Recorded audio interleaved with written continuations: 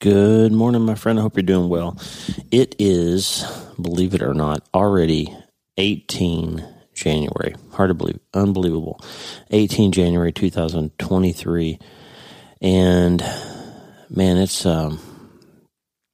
cold. It's cold outside, 27 degrees, it's snowing. We're supposed to have 15 to 17 inches of snow here in Nebraska, the eastern Colorado, western Nebraska area, just getting pummeled today. It remains to be seen if I'll have anybody show up to my office today. Sorry, my voice cracked a little bit. I'm bringing you a way back Wednesday episode today. I was thinking about trauma a lot lately. Just finished the probably last round of little edits, little proofreading stuff back and forth with the proofreaders and editors at Penguin Random House in Waterbrook. So my book, Hope is the First Dose, should be heading to print very soon. We're gathering up the very last few endorsements. We've got just incredible tailwind behind this book. The last book I've seen, The Interview, had great support from the publisher, but talk about a headwind. That book launched on January 7th of 2020, which was the week. So Lisa and I were in New York City. We had all these media appearances, Fox and Friends, and all these things teed up.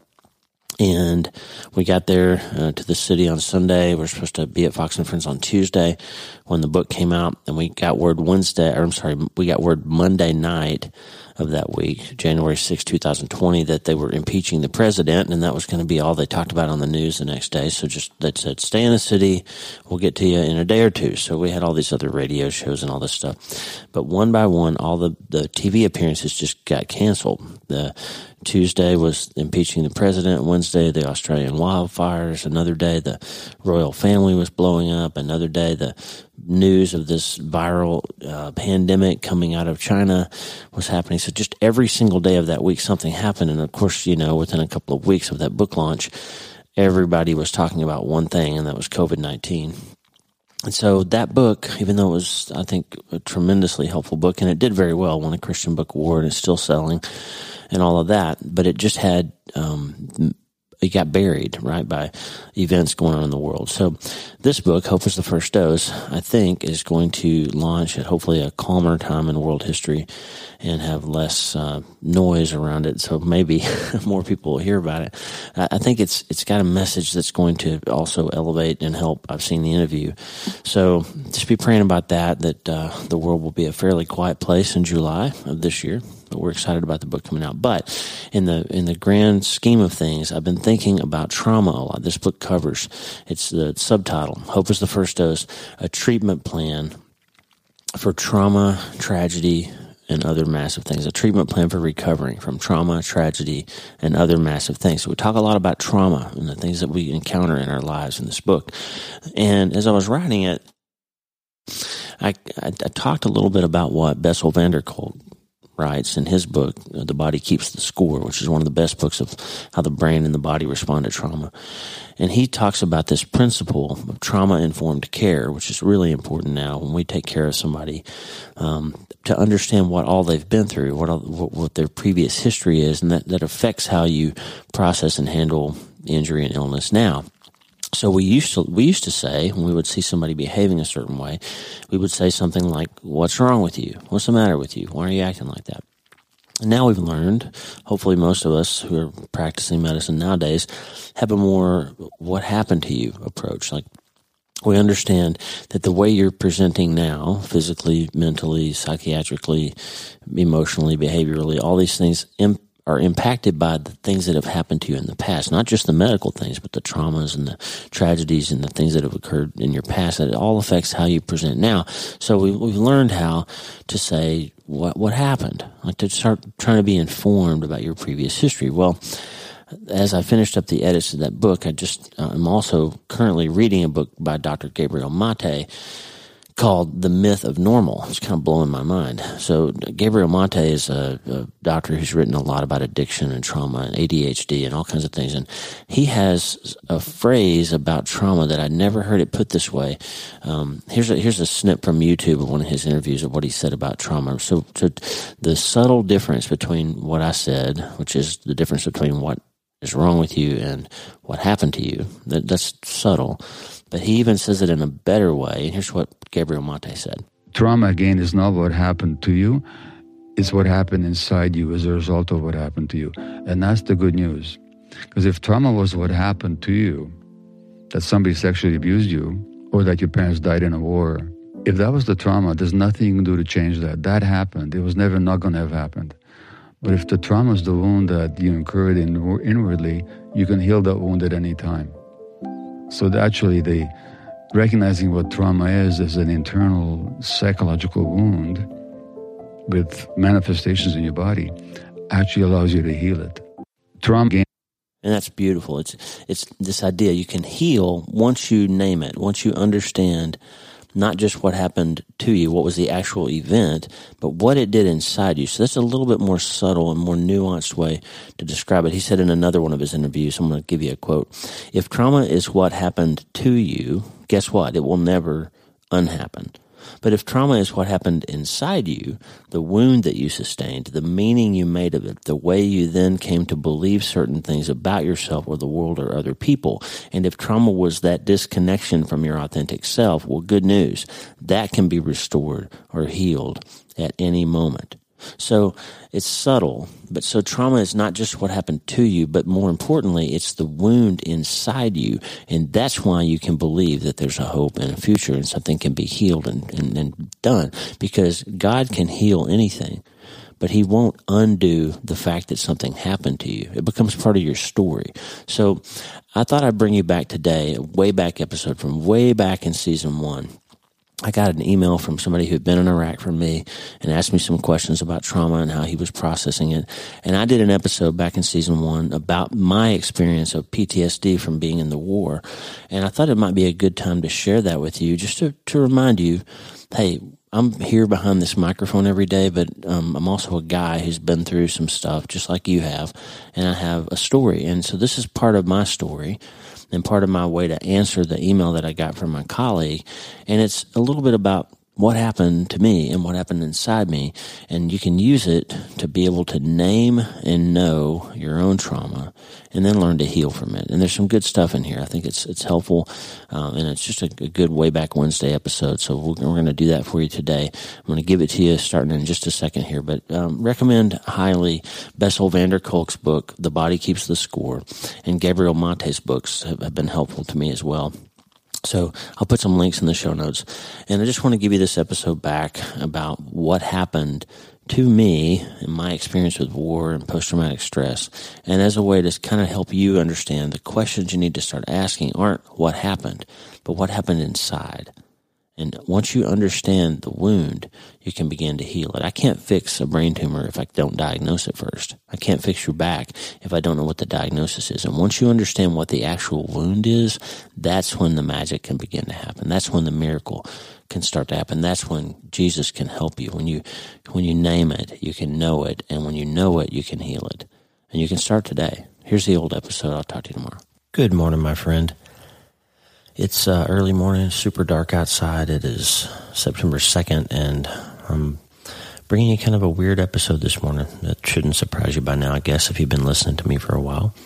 But something different today. I got an email 2 days ago from a guy who was in Iraq with me.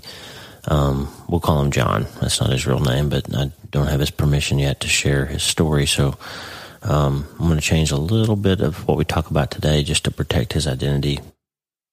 So we'll call him John. But he sent me an email, and it just kind of blew me up. It took me right back to Iraq and to the feelings that I had dealing with a lot of the things that happened over there. And if you don't know my Iraq story, maybe I'll share more sometime, but there's a lot out there. You can go to my website. My first book, No Place to Hide, really deals with the trauma that we faced in Iraq and combat surgery. And anyway, that's a big part of my story, and I don't talk about it a lot since the time since then. We've been through so much more, especially losing a child has kind of defined my platform and, learning how to recover from hard things and all of that. But it started with my story of being in Iraq. And I feel bad when I get emails like that, like I got from my friend John last night, or night before last rather, because I realized I haven't really spent a lot of time with the veteran community since I got home from the war. I mean, one of the ways that I dealt with it was to sort of just not think about it for a long time. And as I began to write and develop more of a platform, it really, like I said, kind of built up around the experience of losing a child, and I never really tied it back to the veteran community. And I love our community. I love our veterans. I love our country. And I interact with them all the time. And my book was really well received in that community. It was, in fact, named to the 2015 United States Air Force Chief of Staff's professional reading list. But I never got involved in the sense that, I never really spoke to veterans groups much and got really connected back to that part of my history. I just kept myself from plunging into that culture, I think, out of sort of self-preservation. And so this email that I received night before last kind of broke me open, because it's about the impact that our time in Iraq together had on one man and his family. And he asked me some questions that kept me up the last 2 nights, really tossing and turning and not sleeping well, because I realized that we all need to talk about these kinds of things. When we go through hard things, we need to talk about them. And today we're going to go deep into what happens when you face the biggest trauma of your life and what happens after, just looking at my story and my experience as a template for that. I haven't made many notes on this. I'm not really prepared to do an episode like I normally am. So I hope you'll forgive me if I ramble a little bit, because this is really just going to be an honest conversation about what happens when you face the biggest hard thing in your life and what happens after that. So we're going to get real here for a little bit about how you find your feet again after you come home from whatever version of war your life might plop you down into. And we're going to do that starting today. Hey, are you ready to change your life? If the answer is yes, there's only one rule. You have to change your mind first. And my friend, there's a place where the neuroscience of how your mind works smashes together with faith, and everything starts to make sense. That place is called self-brain surgery. You can learn it, and it will help you become healthier, feel better, and be happier. And the good news is, you can start today.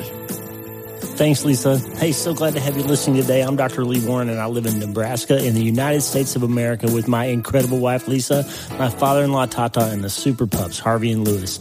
I'm a neurosurgeon and an author, and I'm here to help you harness neuroscience, the power of your brain, faith, the power of your spirit, and good old common sense to help you lead a healthier, better, happier life. Listen, friend, you can't change your life until you change your mind, and I'm here to help you learn the art of self-brain surgery to get it done. If you like the show, please subscribe so you never miss an episode, and tell your friends about it. If you tell 2 or 3 friends this podcast was helpful to you, imagine how much good we can all do around the world together. I'm Dr. Lee Warren, and I'm here to help you change your mind so you can change your life. Let's get after it. Okay, I'm going to share with you some excerpts from this email that I received from a man that we'll call John. He was in Iraq with me, another healthcare provider, and I have not seen him since we were there, which was amazingly enough 15 years ago now. It's amazing that something that happened 15 years ago can affect so much of your daily life, but it can. And it does with me every day. Haven't seen him, haven't heard from him. 2 years ago, I got an email from him that he had run across some mutual friends at a wedding, and somehow they got to talking about stuff and figured out that they both knew me, and he reached out and just said, "Hey, by the way, I remember you from Iraq. Hope you're doing well." But this email was different because he really made something personal happen. So I'm going to read you some excerpts from John's email. Here we go. I'm reaching out to you because I am finally getting around to dealing with my experience in Iraq. I've never really, quote, processed my experiences there. I'm seeing a Christian counselor who's a really good guy, and through talking with him, I've had this profound desire to reconnect with people I went through that experience with. I'm just curious, have you ever had difficulty in dealing with some of the memories of that time period, like guilt or confusion or anger? I've really struggled with anger and even with rage. I don't really know what I'm trying to ask other than to say, do you think it had a tremendous impact on our lives? And if so, how have you contextualized that and been able to move forward? Because I don't think I ever really dealt with it effectively. I'm just trying to make sense of some things so that I can help my marriage, my family life, and my peace of mind. That's his email. look, I am an expert in taking years to deal with something. So he's not alone in taking 15 years to manage this thing. And that's actually the whole story of why I wrote No Place to Hide. If you haven't read that book, not plugging my book here, but I just tell the story of how it was basically 5 years after I got home from the war before I dealt with it, after I went crazy. I literally never even opened my trunk that was full of war stuff, all my uniforms and mementos, the shrapnel and bullets and bomb fragments that we took out of people's brains that I brought home for teaching purposes. I never took them out of the trunk until I had to. We watched a show on HBO called Generation Kill that was about troops that were getting hurt and going to blood. And that was my hospital. And after we watched it, Lisa and I watched the show together. And after that, I started having nightmares and flashbacks and like almost spells where I would check out and not be able to talk for a few minutes. I had some really weird symptoms and ultimately figured out that it was PTSD. And that show had unroofed it and brought it out and brought all that stuff flooding back into my life. And Lisa and a friend of ours who was a psychiatrist that we just chatted with about it encouraged me to write all that stuff down. And that journaling and writing process ultimately turned into the book No Place to Hide. So I'm an expert in not dealing with something in a timely fashion. So John's not alone there. And here's what I wrote back to him. So I'm just going to share you part of what I wrote back to John, and then we'll talk some more. Here we go. John, I am so glad that you reached out and that you shared your situation with me. I had a lot of trouble processing Iraq as well. In fact, I wrote my first book as therapy for myself in unpacking all that stuff. No Place to Hide. I can honestly say that no time in my life has left a deeper and more transformative mark on me. I think about it every time I operate, every time I see a soldier in uniform or an old vet in my office, and I tell so many stories that start with, in Iraq. Yet it affected my faith, my heart, my relationships, and my family in good and in bad ways. It still does. One thing it did is it stunted me emotionally. I can't tell you how many times. I used to be a really funny guy. In fact, when I was a kid, I told jokes at county fairs and talent shows. I was a stand-up comedian. But when I came home from Iraq, I was different. I can't tell you how many times Lisa's made a joke and I responded in some way that I thought was appropriate. And she'll say, hey, I was joking. And I'll say, I know. I thought I laughed. When our son died in 2013, that was the closest I've ever felt to the helplessness I felt since the time I got stuck outside during a mortar attack in Iraq, except the mortars were the funeral home and the cops in the empty bedroom in our house, the missing seat at the dinner table. But at least in Alabama, I knew who the enemy was. The enemy was grief. It was obvious. I couldn't put my finger on why Iraq was so bad, though. All of us as healthcare providers had seen lots of death and senseless tragedy. We've seen lots of blood and burns and the like, but there it was happening because of reasons that were harder to discern, and it felt suspicious to me the whole time while we were there. One group hates another. One country wants something the other has. One leader wants to kill somebody else. One tribe disagrees with another, and all we could do was try to clean up the mess and stop the bleeding for one person at a time and make those awful phone calls to the families back home. But on the positive, I think it helped strip away my need for control. It prepared me for greater losses that would come later in my life, like losing a child, by teaching me that there's still hope around the corner, even when all seems lost, that the all clear after the mortar attack will eventually sound out again. And I've got no real answers for you, brother, but I validate your feelings. Just keep talking about it so you don't make more casualties in your life by being angry about things they can't understand or making surrogate enemies out of innocent people. My wife helped me so much once she convinced me to talk about it, and writing is how I did that. So I'm still carrying it all, but I let her look into the pack, so to speak, and it helps. So that's the letter I wrote back to John. And I just tried to share the fact that it really has been a profound experience. He asked me, is it wrong for me to feel all this stuff 15 years later? Is it wrong for me to be so angry sometimes and not understand why I'm angry and lash out at my wife and all of that stuff? And you know what? It's not wrong. It's wrong to lash out at your wife. Don't hear me say that.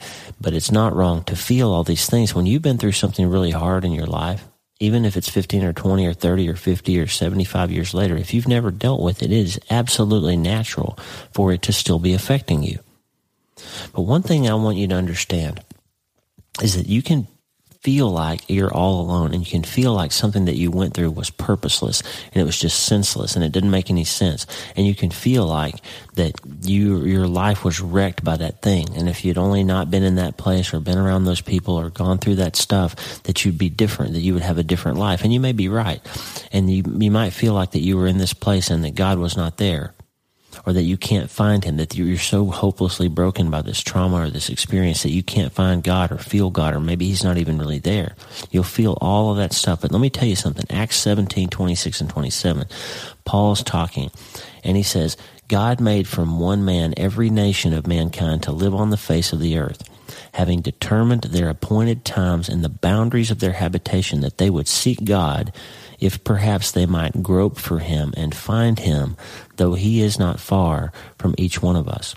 There's some powerful meat for your life right here in this verse, my friend, because it says that God knew where you were going to be and when you were going to be there before he made you. Let that sink in. He knew that you were going to go through this hard thing that you went through. And he knows that he's right there. If you're searching for him, you can grope around. Sometimes it feels like you're groping around in the darkness for anything that can give you some hope. And God says, I am not far from you. Psalm 34:18 says, God is close to the brokenhearted. And he is, my friend. So the first thing I would suggest to you, if you're struggling, if you're suffering, is to just realize that you are not alone. It was not purposeless, it was not an accident that you went through all that stuff. Doesn't make it good, doesn't make it right, doesn't make it something you should be thankful for having happened to you. It just means that God is still there with you in it if you will grope around long enough to find him. He is not far. Something happened to me. Something occurred to me when I was in Iraq. I was not prepared. I did not feel prepared to go and do combat neurosurgery. I was trained in level 1 trauma centers in the United States. Of course, I knew how to take care of major trauma and all that stuff. But when we got to Iraq, it was chaos. It was 20 people at the same time, all with life-threatening injuries. And we had to, for the first time, make triage decisions. That actually means this guy gets to go to the OR first and that guy has to bleed to death because this guy has a better chance. Like, we had to literally make those kinds of calls, and you don't have to do that in the United States. In the U.S., you've got 5 hospitals and 20 surgeons and endless blood product and limitless supplies, and you never have to say, I'm going to take care of this guy and that guy I'm not going to take care of. You don't have to do that in the United States, but we had to in Iraq. And I had to quickly learn how to handle being shot at, mortared, rocketed, power going off, darkness in the OR, operating in a tent, operating with limited supplies, operating with hardly any blood product available. And we had multiple casualties for people overhead announcing that we needed people with B-positive blood to go down and donate blood. Happened all the time. We'd be in the middle of something and you would hear overhead, hey, we need B positive, we need AB bloods. Whoever's got that blood type, come down and give blood. So we're running out of blood product. So we literally were giving our own blood to the soldiers we were taking care of. You don't have to do that in the United States, friend. But what happened, it dawned on me. There's this verse, this weird verse, Psalm 144:1 that says, praise be to the Lord my rock, my redeemer, who trains my hands for war, my fingers for battle. It occurred to me while I was there that although I wasn't ready in my mind, I was ready in my spirit. Somehow I didn't freak out when the bombs went off. Somehow I was able to figure out how to take care of those really sick people. Somehow I really was able to perform under all that stress. I'm not the most resilient guy, I didn't think. And I'm certainly not like this big, tough, macho type guy that you would expect to go into that situation and stand up and deal with it properly. But I did, because God had prepared my hands. He had trained my hands for war, even though I didn't realize it. So I felt out of control. I felt like I had no place to hide. I felt stuck. I felt really unprepared, but God got me through it. I survived it. And I'm just telling you that now because it took me years to figure it out, like why that matters. But it does matter. And this idea that I'm still carrying that pack full of stuff, it's really true. Like, I can't tell you how many times I see something and I'm immediately transported back to some situation in Iraq. I'm always drawing parallels between what I'm feeling now and what I dealt with then. I constantly tell stories in the operating room to try to give people context for when we think something's hard here, what's really hard. My kids have all heard those stories millions of times. And I'm telling you that to tell you in a few minutes that it's important to tell your story. So I'll bring you back to that. So again, it's not wrong, John, for you to be feeling these things. It's not wrong for you to be angry, for you to be suffering with all of this stuff 15 years later because you've never unpacked it and you've never dealt with it. And now it's time to do that. Look, I'm no expert in dealing with PTSD, but that's what this is. When you got a bunch of symptoms that relate to a trauma that you've experienced in the past, that's post-traumatic stress disorder. And the Lord knows I made a mess of my own for a while. It took me years to figure out I was having it. It took me years to finally listen to my wife and deal with it properly and stop having all those troubles. But I still have some of it. I still have nightmares from time to time. I still wake up and think about that stuff. And it doesn't take much to set me off. In fact, recently when we moved to Nebraska, I had to go with Fiona, who's one of the hospital administrators, and with Jim, who's one of the ER doctors, and with Neil, a helicopter pilot, in a life flight helicopter. And we went all around the state of Nebraska and northern Kansas to meet ER doctors and referring physicians and providers at different hospitals to introduce them to the idea that we had a neurosurgeon in North Platte now. And I have to tell you that walking up to that helicopter really hurt me, because I haven't been in a helicopter since I was in Iraq. And the last time I was in a Black Hawk, we had a significant issue. Had to land on a hostile highway during a firefight after a bomb had gone off. We picked up a terrorist who had blown himself up, and the guy was burning. He'd been burned terribly, and he was literally dying right in front of me, and I couldn't do anything to help him, but I had to sit next to him on his helicopter ride back to our hospital and help unload him, and his skin was peeling off, and he smelled like sulfur, and he was moaning and writhing and just suffering greatly, and all we could do was scoop him up and take him back to the hospital. So we tried to save the guy who set this bomb off. And the last time I had been in a helicopter was with that guy. So stepping onto that life flight helicopter the other day, I smelled that smell again. That smell of that burned up terrorist. And I didn't say anything about it. And that's the thing about most of us that have trauma. We don't usually go around talking about it. But I dealt with that on that helicopter ride that day. And I was able to say to myself, it's not happening now. It's not going to happen again. We are not going to land on a highway and pick up a terrorist today. We're going down to a hospital and have lunch. So I knew that, and I was able to work through it. But I'm just saying that to tell you that it is absolutely normal for these things to pop back into your brain. I'm always talking and writing about faith and hope and keeping a positive spirit during hard times. And it's so important if you want to have a happy life and be able to accomplish all the things that God has in mind for you. But it's not enough if you've experienced some kind of major trauma in your past or your present life. Some things we go through change us, and we often need help to really deal with them and heal from them and learn from them and learn how to move past them in our lives.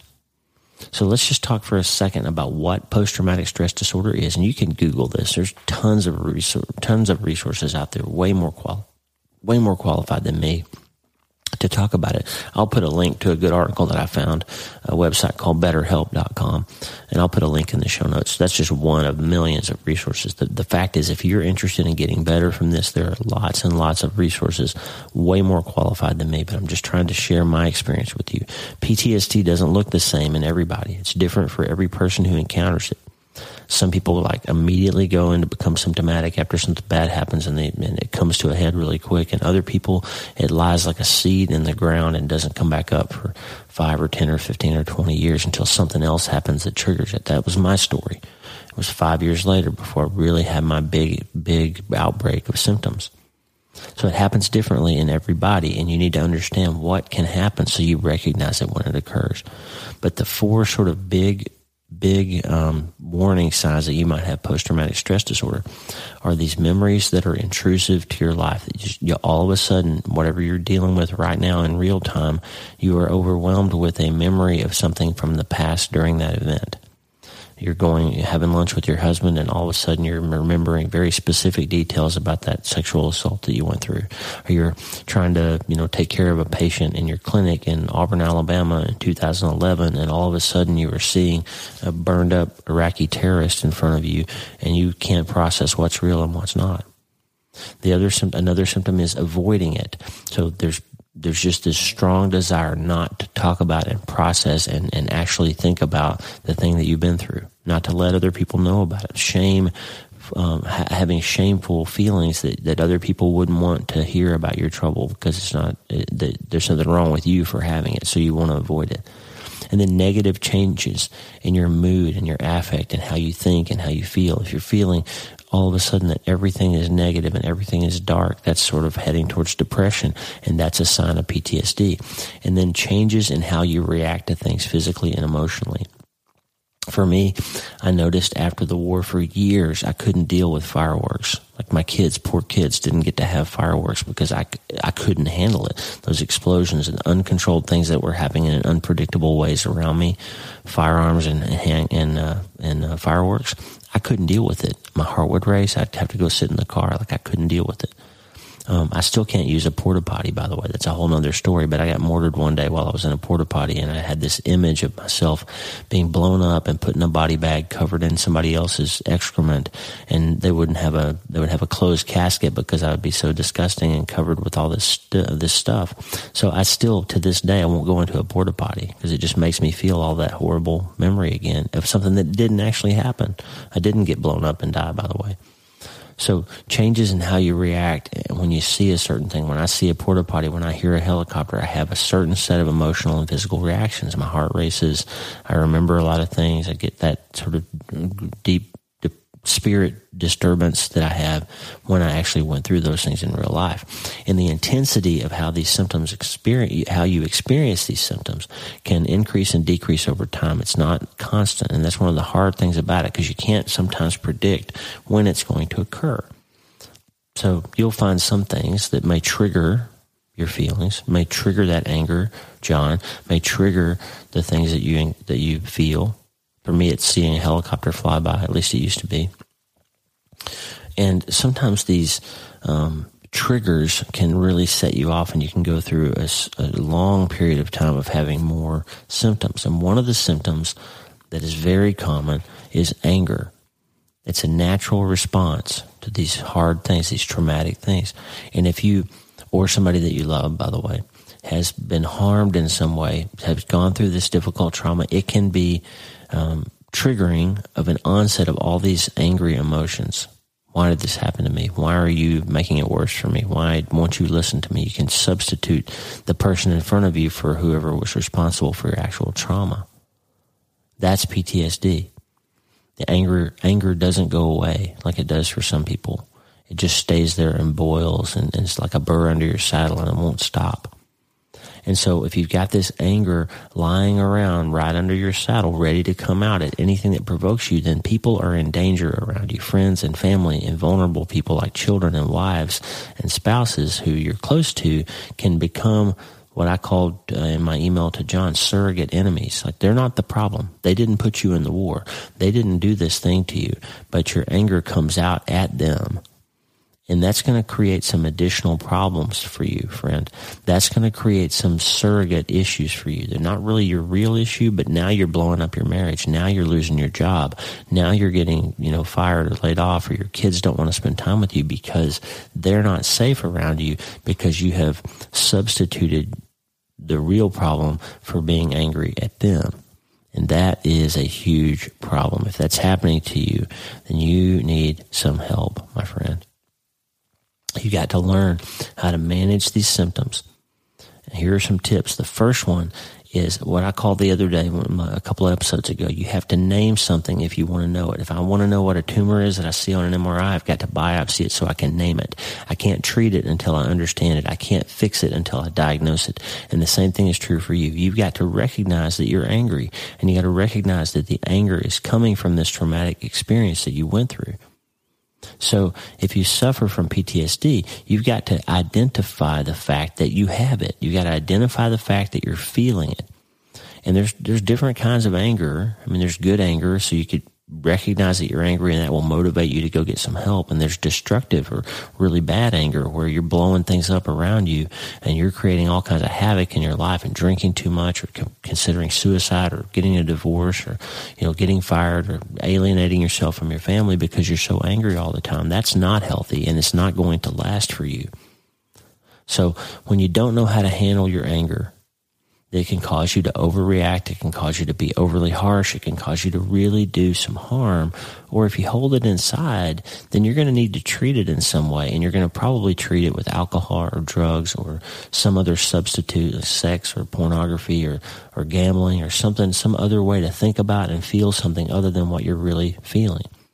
This is why 22 combat veterans commit suicide every day in the United States. That's an unacceptable number. It's terribly high, but we can't fix it if those folks aren't able to understand what is happening to them. If you don't understand, if you're not diagnosing it and you're not getting the help that you need, then we can't fix that for you, right? Because the problem with PTSD and with any kind of mental issue is that nobody else knows you're having it if you're not willing to talk about it, right?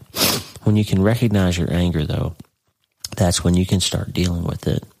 That's when you're going to be able to understand that there's a way to process that anger that will actually drive you to getting the help that you need. And that's what I'm hoping for you, John. It's what I'm hoping for me. Once you recognize and name the problem, here's some things that I've found that you can do. Number one, be willing to get help. Be willing to ask somebody for help. If it's your spouse, your chaplain, your pastor, your dad, your mom, somebody you trust in your life who's going to be reliable for you. Don't tweet about it. Don't post it on Facebook because people are not kind. And somebody will say, well, that's what you get for being in the military, or that's what you get for XYZ. You know, maybe you shouldn't dress like that and you wouldn't get raped. You'll see people like that. If you take your problems to social media, you're going to get disappointed. So don't do that. Get real help from somebody you can trust, a professional counselor, a physician, a family member, a friend, somebody, a support group. Somebody will help you. But be wise with who you choose. If you're a veteran, there's all kinds of resources available to you. You just have to be willing to ask. For me, prayer and meditation too really helps. We're always talking about changing your mind so you can change your life. And the way you change your mind is meditate and pray. Change how you think. Take control of your inner narrative, because your inner narrator is not very reliable when you've been through trauma. It will tell you things like, I'm not safe. Nobody understands me. This is going to happen to me again. It's my fault that this happened to me. Those kinds of things are false. They are a false narrative, and they're not true. And you got to take control of that internal narrative that you hear in your head, and you get to that place by prayer and meditation. I'm telling you, it works. Avoid surrogates. Don't use drugs or alcohol to cover up what you're feeling. You need to deal with what you're feeling. So get some help. Also, the opposite of drugs and alcohol. So you're using drugs and alcohol to change your brain and numb it and make you not feel certain things, but then those things are worse the next day. So you're paying a tax tomorrow for something you did last night. And instead, you should do things that actually improve your brain chemistry, sleep better, eat more, get exercise. This is self-brain surgery. The things that will improve your neurochemical environment so that you will be better able to handle that inner narrator. Don't let your thinking control you, friend. Control it yourself. Instead, you can improve your brain chemistry. But if you feel out of control, you need to go get help from a doctor or a therapist. Do not be one of those 22 people a day. Before you do that, if you're thinking about that sort of thing, you need some help. And if you can't find anybody, if you can't figure it out, send me an email, lee@drleewarren.com. I will help you if I can. We will find you some resources in your area. We'll point you to somebody. We'll pray with you. Don't feel like you're alone, because you are not. If there's literally nobody in your world that you can get help from, reach out to me, lee@drleewarren.com. I'll try to help you, okay? You're not alone. Do not give up. We need you. Don't ignore it. Don't place your frustrations on surrogate enemies who don't deserve it. Don't lose your wife or your family because you're too proud or too afraid to tell somebody what's really going on, or because you're not willing to look under that rock. The answer, my friend, Joseph Campbell said, the cave you fear to enter holds the treasure you seek. That's why every great story ever told has some moment where the hero has to go deal with something hard that they don't want to go deal with before they can really solve their real problem. That's why Luke has to go into the cave with Yoda and find Darth Vader in there and deal with him before he can go defeat him in real life. You need to look under that rock. You need to go into that cave, because that's where the treasure is that you're going to be able to start to heal, or at least be able to believe that you can heal, which is how you grab onto hope. I'm telling you, After my son died, I didn't believe I would be okay again. But somehow Lisa and I were able to find this idea that it was going to be possible to feel okay again. And that was enough. That was a little bit of light that gave us hope. And hope is what you need, because hopelessness is deadlier than anything else. Hope is what you need. The life that you seek starts by looking under the rock, by going into the cave and dealing with the problem instead of pushing it away, covering it up. And finally, tell your story. John, you did a good thing by reaching out to me, talking about your problem, telling your story, letting people hear it, write about it, share it with other vets, share it with people who have been through something similar to your story. The more you bring it into the light, the more you can heal. That is a principle that always helps. Bring it into the light, let it dry out, let it become something known, and then you don't have to fear it anymore, and you can learn how to fix it. Look, I know this isn't a comprehensive review of PTSD. I'm not qualified to do that because I still live with it every day. I'm just sharing what my friend asked me to share with him, and I wanted to share it with you too, so there it is. Look, you can't change your life until you change your mind. But if you've been through major trauma, you can start to believe that it is impossible to be okay again, and that will be devastating for you. If you start to believe that it's impossible to be okay again, you're going to end up as a statistic. One of the statistics of divorced, alcoholic, suicide, those terrible things happen if you give up hope. If you believe it's impossible to be okay again, it will turn out to be impossible for you. So I'm here to tell you, my friend, listen to me on this early morning on a Tuesday in September. Hear me say, it is possible. It is actually possible for you to feel okay again. It is. It's okay. It's possible for you to heal.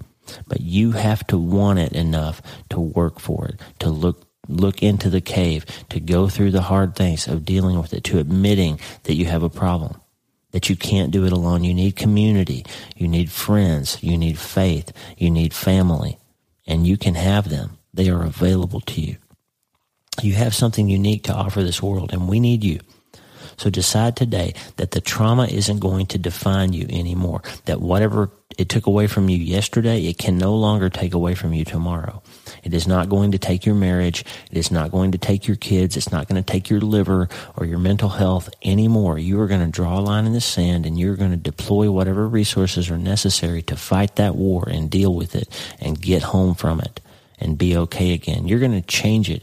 You're going to change your mind about it, and that will change your life. Look, this is self-brain surgery. It's the whole reason that I'm talking into this microphone in a dark room in Nebraska right now is because you need this self-brain surgery to change your mind and change your life. I needed it. That's why I started this. PTSD is a real thing, and if you're struggling with it, you got to fix it. Look, this is biblical.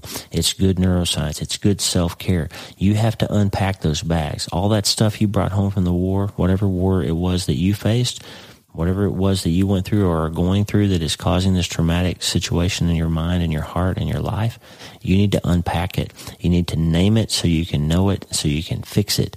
And my friend, you need to start today. Hey, thanks for listening. Please subscribe to the show so you automatically get every episode. And if you like the show, you'll love my weekly letter. Check out my writing at drleewarren.substack.com, drleewarren.substack.com. Get the free newsletter every week for my best prescriptions for becoming healthier, feeling better, and being happier through the power of faith and neuroscience smashing together via self-brain surgery. drleewarren.substack.com. And if you need prayer, go to the prayer wall at wleewarrenmd.com/prayer. The theme music for the show is Make Us One by Tommy Walker, graciously provided for free by the great folks over at TommyWalkerMinistries.org. Check it out and consider supporting them. TommyWalkerMinistries.org. Remember, you can't change your life until you change your mind, and the good news is you can start today. I'm Dr. Lee Warren. I'll talk to you soon. God bless you, friend. Have a great day.